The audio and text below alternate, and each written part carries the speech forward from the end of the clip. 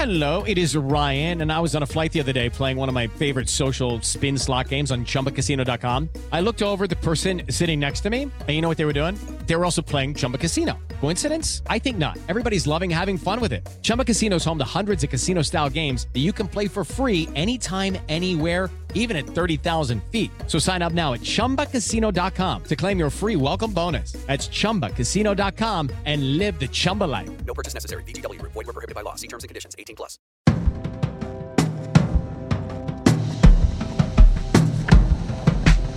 Welcome to Screen Talk, IndieWire's weekly podcast. I'm Eric Cohn, the deputy editor and chief critic, joined as always by Ann Thompson, our editor-at-large. And Ann, we've had quite the busy week. We knew that there was going to be a lot going on this week with AFI Fest happening, with Doc NYC happening. We didn't know that with new allegations about Kevin Spacey, Ridley Scott was just going to cut him out of his movie, All the Money in the World, and just reshoot the whole thing with Christopher Plummer and not change the December release date for the movie. So that's been a pretty crazy story. And I guess what's interesting for us to talk about here is, like, why?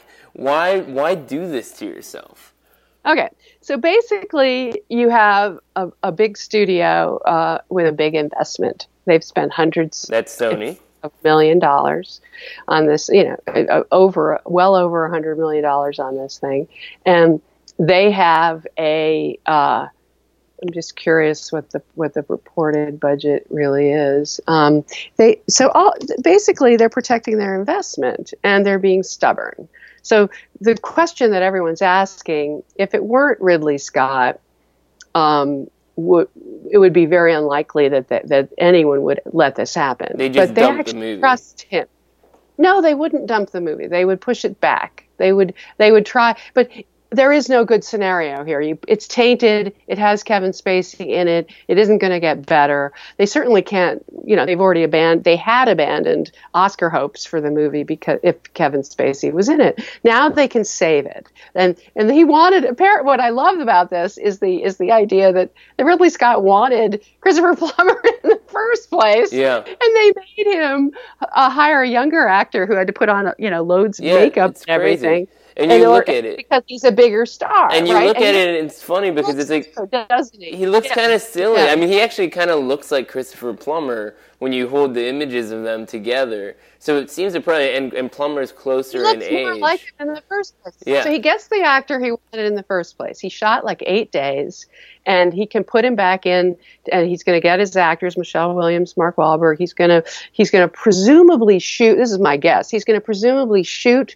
the performance and then put it into the already existing movie that has been edited with a digital composite. Right. Our understanding from what is being talked about is that a lot of the shots of Spacey as J. Paul Getty in the film, he's the only one in the frame, which makes it very easy to partially reshoot certain scenes that are already done and things like that. So this is coming down to a very specific technical challenge, which is fascinating because it has to do with they're remaking key moments in the movie rather than the movie as a whole, and it's not like they're reshooting, all this other stuff. It's very, very specific, and it just requires a lot of people who were involved in shooting that stuff the first time to kind of extract the details that are necessary to do it all over again. So it'll be interesting. The point is that Ridley Scott is capable of.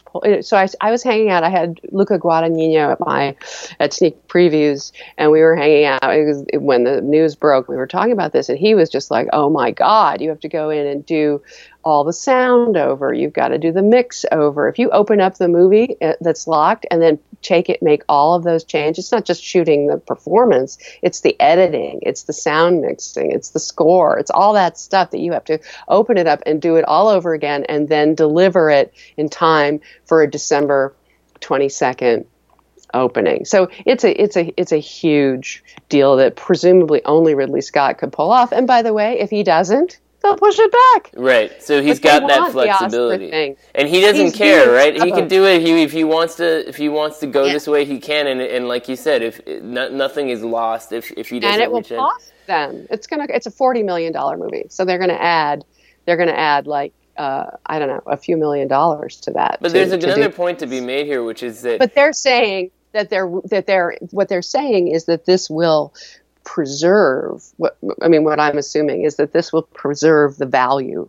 That it's worth it to spend the money right. on Well, this. if you look at the trailer for the movie, there's no question that there's something there. I mean, it made me want to see it. You know, it's a kidnapping story. It's a negotiation story. It certainly looks great. It seems like there's something there, but this is one of those movies at this time of the year that's sort of like one of the last to screen, and it's really hard to assess whether it's going to be, you know, a game changer in the fall season or sort of just adding to the pile of movies that are not necessarily strong enough to stand out. As the closing night of AFI, that would seem to suggest that it has a certain kind of quality going for it, but it's really hard to tell. So the question is, with this new added narrative, does a movie that was sort of in an ambiguous, its fate was sort of ambiguous, now suddenly going to be pushed to the top of the conversation? Because if he pulls it off and the movie's fine, then it's the most dramatic kind of survival story of the year, essentially. Yeah, it's dramatic. And so the other movie that got kicked to the curb is the More Louis brutally. C.K. Yeah. Now, so I Love You, Daddy. I saw this movie. I Love You, Daddy played Toronto. It played okay with crowds. I found it sort of icky, and that was before all this stuff came out. You know, before the climate designed change. to be a little icky. It's about So being he's addressing, yes it is, he's addressing what happens when a father, a doting, rich guy father like him, very much like him, when his gorgeous daughter, who by the way, played by Chloe Grace Moretz, is running around in a bikini, provocatively, a young, beautiful, nubile, young woman, underage woman. And basically, she's just turning, is she just turning 18? She's not 18 yet, and she's a senior in high school. So she turns 18 at some magical point in the movie, and so she's able, if she wants to get together with this lecherous older guy, played very well, I might add, by John Malkovich, very much in the Woody Allen mode. And the movie is icky. Well, here's the thing that's interesting about it. I saw it in Toronto. It played really, really well. Some people I talked to liked it a lot more than I did. I thought it was. I liked his show. I thought his show was interesting. I love Louis C.K. His show was sort of, not just in terms of his persona and the fact that he makes a lot of stupid decisions and sort of the kind of tragicomic element of that was the essence of the show on one level, but also just from a storytelling standpoint, you never knew what he was going to do. He could do, one, single setting episode and then a two-parter with flashbacks to another decade, and he was just very ambitious, very cinematic. And I Love You, Daddy is a continuation of that. It was shot in 35mm black and white film. It mixes this kind of old Hollywood scope with the cringe comedy genre in a really effective way, I thought. But at the same time, I totally agree that there is nothing more pronounced in this movie than the tendency to make the audience uncomfortable about real-life issues. And even when the movie was at Toronto, there were stories about Louis C.K. masturbating in front of people. So when the Times does a story like that, it changes the conversation. It makes it more extreme. But this was you already and I, risky. Eric, we talked to the people at the Orchard. We understood that this was going to be a problem for them, that this was bound to crop up. It was bound to come back. It was bound to rebound. Like you can't, it's like genie in the bottle. You can't put it back in. Well, especially that's these what everybody, exactly. That's what everybody's finding out now. They used to, obviously they all thought they could. They all thought that they could hush people up as these revelations with David Boyce and the spies that were hired for Harvey Weinstein reveal. And it all is coming out, and you can't just hide it anymore. But the other thing is what it used to be like was sort of, you could be a rebel, or you could be perceived as somebody who does things wrong and still sort of enjoy your capacity as a popular entertainer on the basis of that. Like being a provocative comedian was something else when it wasn't, when you didn't have people coming forward kind of drawing a line in the sand and saying you are actually an immoral person. And so the problem is that I Love You Daddy plays in that ambiguous space that's no longer ambiguous because you know that this guy did this stuff, which, you know, people will continue to debate, you know, the morality of the whole thing, but it just makes it a really tricky business proposition, because if you put a movie out like this right now, it would seem like endorsement, and who the hell wants to go see it anyway? So they're not going to put it out at all, which is a pretty dramatic twist for a movie that was acquired for a pretty significant price tag in Toronto. And, you know, I like the people at the Orchard. They've had some successes, even this year with The Hero. The Sam Elliott film did pretty well over the summer. Last year with Hunt for the Wilder People, they've gotten Oscar nominations for Cartel Land. So this isn't like a completely clueless company. I think what you're seeing here is more like the perception was this is an edgy comedy that people will get to talking about because they like Louis and because he's a real filmmaker. And there was just something else going on here that was much bigger than all of that. So. Well, the other movie that comes to mind is, it almost feels like the canary in the coal mine, is this Birth of a Nation from last year. I mean, if you look back on it, here was this movie, everybody jumped all over it. They thought it was going to be a great Oscar contender. It played like gangbusters at Sundance, and then this terrible rape old case came roaring back and completely derailed the movie, also, partly I remember because she died, right? The woman died, and partly because the filmmaker Nate Parker was so incapable of dealing with it. That was the thing. It's like now I don't up to it at all. Yeah, I mean now it's like the very idea of, it's not like Louis C.K. can go on an apology tour and then release his movie. I mean maybe he can, I don't know, but to me it seems like the climate now is even more charged than it was then, because it was like Nate Parker went so far as to land with this movie a 60 Minutes interview, and instead of getting a chance to really talk about what he wants to talk about with this slavery film, he's like defending himself and not wanting to apologize on national TV. I mean, that I think took it to an even worse extreme. But what you have is a situation where the distributor had made contractual commitments, right, and they were forced to go through with this entire release as though nothing had gone wrong, when their lead spokesman was completely off the range and couldn't be helpful. So I guess what we're seeing now is collateral damage from all of these things, and what it means is that you can't afford to be in business with people who have this kind of record, and it's forcing Hollywood at the level of the studios, at the networks, at all these different companies to examine their sexual harassment policies, to give sexual harassment training to people on set, to let go of people who can't be trusted to behave and in a civilized manner. And this is a brand new world. The thing that really concerns me is, and it's so hard to explain this to people, but there are so many different categories of behavior that we're talking about here. There's the sexually predatory behavior. Serial. And that's Kevin Spacey and Harvey are in that category. I mean, exactly. And where you have repeated allegations, a list of allegations, and you know that it's probably even longer than it's also crossing a very extreme line. And then you have the Louis stuff, which is messed up, and clearly a person who had a very specific problem and this should have been dealt with a long time ago. And then you have things like, by the way, which did happen a long time ago. With all of these things that you're left wondering, as far as we know, it only happened a long time ago. And then you have stories where it's like, Chris Rock made an inappropriate rape joke at a comedy club the other night, and people were really upset with him about it. But the problem is, in our current culture, you start to worry that if somebody sounds like they're siding with the bad guys or crossing a line verbally, their actions are being conflated with something that's much more extreme.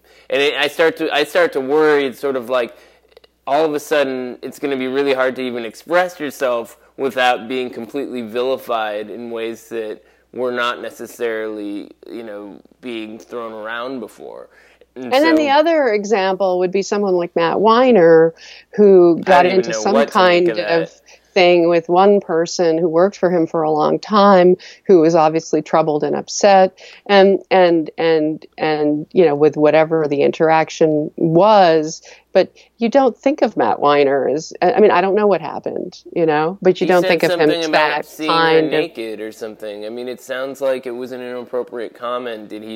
For him to say in his statement that he doesn't remember making it doesn't help. Then, a few days ago there was a headline that some former assistant of Jeffrey Tambor said he harassed her or something, and he said, I don't know what she's talking about. And it's just very confusing because it's like, well, did he? Didn't he? We don't know. We don't have enough information. Well, that's why it's up to I have to commend again and again the New York Times, the New Yorker, and other publications that are doing the due diligence, and the trades are doing a good job too, where and we've had to do a few stories as well, where you just have to check it out and do the work and make sure that it's not just somebody saying, a he said, she said situation. Yeah. So, fortunately, we have other things to talk about, not just sexual harassment constantly. That's not the only line of work we're in as journalists. There is a film festival going on. Actually, the film festival's going on both coasts.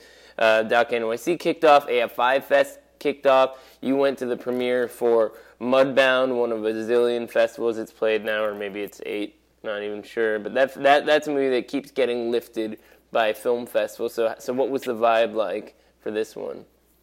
The AFI Fest opening night for Mudbound, according to my reports, I didn't go, Eric. I was home working and slaving. That's fine. You already saw the movie, so you get a pass. But I was not at the event, but apparently it played very well. The thing about Mudbound is just that it's a test. It's a test of how a really well-made movie that got picked up by Netflix for $12.5 million could be positioned and executed in such a way that it will do well with the Oscars. This is the question. It does seem to be gaining that traction. It's working. Yeah. I think it's working so far, and I'm hearing good things from people at the Academy who've seen it. So I'm excited by that. I think it's great that it doesn't have to be completely dependent on a theatrical release. They're going to show it in like 17 theaters for a week or two at the most, and then at the same time that it goes out on Netflix. And it's a gorgeous looking movie. I hope people do see it on the big screen. If they've shown it at 8 festivals, that was part of their goal. Honestly, I want to go back and watch it. Maybe in part because it stayed in the conversation more than a lot of us would have assumed it by now, but also just because I saw it at Sundance and I'd like to see it outside of that context, because in many ways it's not, it's not a groundbreaking movie. It's just a very accomplished piece of storytelling, and I'd like to be able to experience it on that basis. It's also exciting, not to put too fine a point on it, it's exciting to see Dee Reese, who's a woman who's been trying, knocking her head against the industry to get, some movement. She's a woman full of ideas, full of energy, just exploding with creativity. If you meet her, you see that. And she finally got to really, spread her wings and fly. Right. And I find that, with a real budget, with a, it's not that big. It's like, $11.8 million. But she went to, Hungary and shot tanks and airplanes, and she did war. She did peace. She did Mississippi Delta. She's really, with a great cast and a great cinematographer, Rachel Morrison, with sweeping vistas and crane shots and the whole 9 yards. And she really went for it. And right. And going by what you and other people are reporting, it sounds like with her, Patty Jenkins and Wonder Woman still in the conversation, and Lady Bird scoring this really impressive opening weekend in the specialty release. This is a really extraordinary award season for women directors, more than we've ever seen before. And there's Catherine Bigelow with Detroit, Sofia Coppola with The Beguiled, assuming that comes back into the conversation, which of course they're trying to do. But the movie that may benefit along with all of those the movie that may benefit in this climate where you can just imagine that when people see movies and they talk about in their own mind, what is the movie that represents the Academy and the zeitgeist and the way we feel today? It may be that Frances McDormand and Martin McDonagh's Three Billboards Outside Ebbing, Missouri becomes the movie that is the flashpoint for a lot of feelings about women empowerment and strength and fighting back, because that's exactly what she does in the movie against a rape and murder of her daughter. Yeah, I wrote about this a little bit, but I think it's pretty interesting because, it's not a movie that was conceived in this current climate, but it certainly embodies the rage of the current moment, because McDormand's character is such a badass, and she's an older woman, she's a middle-aged woman, and the central figure of this movie in a way that you don't often see, and the way that she basically forces all the men in the movie to bend to her will is empowering no matter what your perspective is. So it's kind of interesting how it's sort of like, without the zeitgeist component, it's still an empowering movie because it was already playing in Toronto. It was already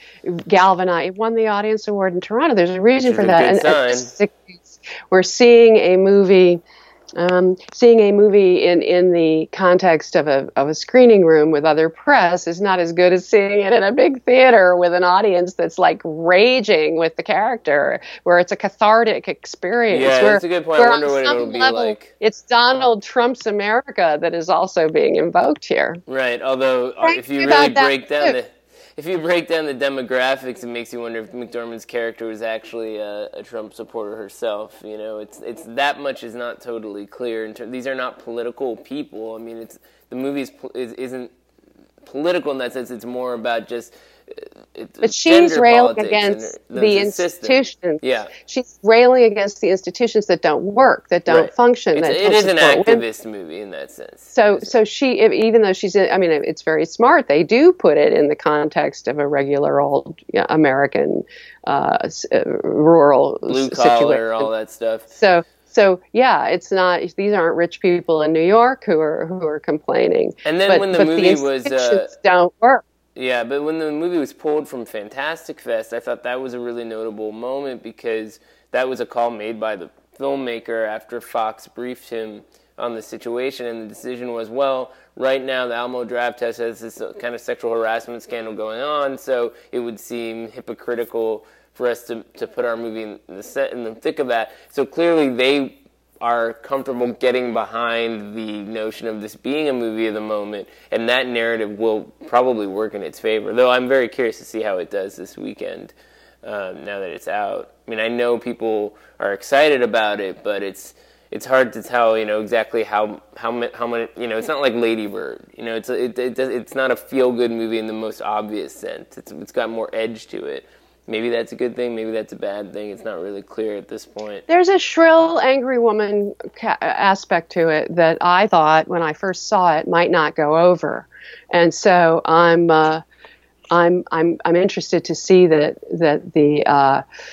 it's playing differently than I thought. Yeah, It's playing in a way that people are with her. Exactly. I love the idea. Woody Harrelson, I interviewed him. He told me, and by the way, that movie's going to do well for McDormand as well as for McDonagh for the screenplay and maybe for directing. And then you've got Woody Harrelson and Sam Rockwell, who are amazing. Rockwell especially has a chance for supporting actor. Agreed. So anyway, Woody Harrelson told me that Frances McDormand channeled John Wayne when she played this part. I love that idea. Yeah, no, she is kind of like she's like late period John Wayne in the sense that she's like bursting into all these places and staring everyone down, and it's like everybody's intimidated by her, and it only increases as things move along, which is sort of fascinating. In any case, there's still a couple of movies left that we haven't seen. We kept thinking that Spielberg movie was going to show up at AFI, then we found out it wasn't done yet. Now we know that it's done, and there are screenings starting to get established. There's a trailer out there. This is a legit movie, and it's definitely gonna get out there. I guess the question is, when you see what this movie's about, it's really hard to feel like anything, at least for me, other than I've kind of seen it already. I mean, it's Tom Hanks, it's Meryl Streep, it's a feel-good movie about the whole Washington Post Pentagon Papers story. You know, how much could this possibly shake up the conversation about the fall season? So I ran into Steven Spielberg at this documentary screening for Rebecca Miller's Arthur Miller Writer, and he helped to come up. One of his foundations came up with some finishing funds for that movie. He's a family friend, and it's a really good documentary. I recommend it for any of you who are interested in Death of a Salesman and some of the stories that go behind that great playwright, and it's a very intimate look at that world. But basically, he said, I just finished it. This was on Monday, and we're putting in the final mix, and we're putting, John Williams' score, and it'll be done a week from today. And so everybody's been waiting for that movie, and now they're going to actually schedule it around November the 20th, Eric, for your New York film critics. And we shall. I'm very anxious to see it. They dropped a trailer. I have to say, it looks a little old-fashioned. Yes. To me, that's what I was saying. In a way that could be good or it could be bad. It just feels like you've seen it already on some level. But we saw All the President's Men. But again, speaking to the women's issue, we have Meryl Streep playing a role that was so underplayed and underrepresented in All the President's Men, which is, if you ever look at it again, a very male-oriented movie. So Katharine Graham is front and center this time. That's that's fine for what it is. We'll see, but it's not the last one. There's still the Paul Thomas Anderson movie, Phantom Thread, and that one I'm told will start screening November 26th or thereabouts. So after the Spielberg movie, and then a bunch of times leading up to both the New York Film Critics Circle vote and everything else that's happening. So all of that stuff is starting to become real. It's kind of interesting because it's like we didn't know. Some people were thinking, well, Phantom Thread is a movie that could get pushed into next year because PTA works at its own pace, does its own thing. This is also, if not completely done, pretty damn close to it because they're booking screenings and so forth. So that's definitely going to happen. The question is it going to be the kind of movie that's like PTA fans only? It's been a little while since PTA made a movie that wowed everybody beyond that. And the chances are pretty high that it will go beyond that, given that it is presumably Daniel Day-Lewis's last performance. But it's just so hard to tell. I mean, these conversations at this point are really unpredictable. It is, as we've said before, a weak year for the Best Actor field, so he's in the race, even sight unseen, for this performance. But the rest of the movie, it's really hard to tell. I mean, have you heard anything from anyone who's seen even parts of this movie at this point? I've heard that he's really good in it. I've heard the woman is really good in it as well, and that it's a good movie, but not all out of this world. Right. It's a PTA movie. Exactly, and so I can't wait to see it. Of course, exactly. And. My guess is that Gary Oldman is the one to beat, and no one's going to beat him. So nothing has changed after all. And we've been watching, the Darkest Hour team work the room here in Los Angeles, and they had their premiere and all of that. So they've been working it. Gary Oldman has his Oscar in his sights. Right, exactly. It must feel weird to be that guy walking around town being like, yep, you got that Oscar. Let me put it to you this way. He is smiling. Right. Well, you can't get too confident. Anything's possible at this point. We'll see. Never. So next week we can talk a bit more about AFI Fest, and we'll see how 3 Billboards does at the box office, and I'm sure some other crazy news will break that we can talk about then. Until then, have a great weekend. You too.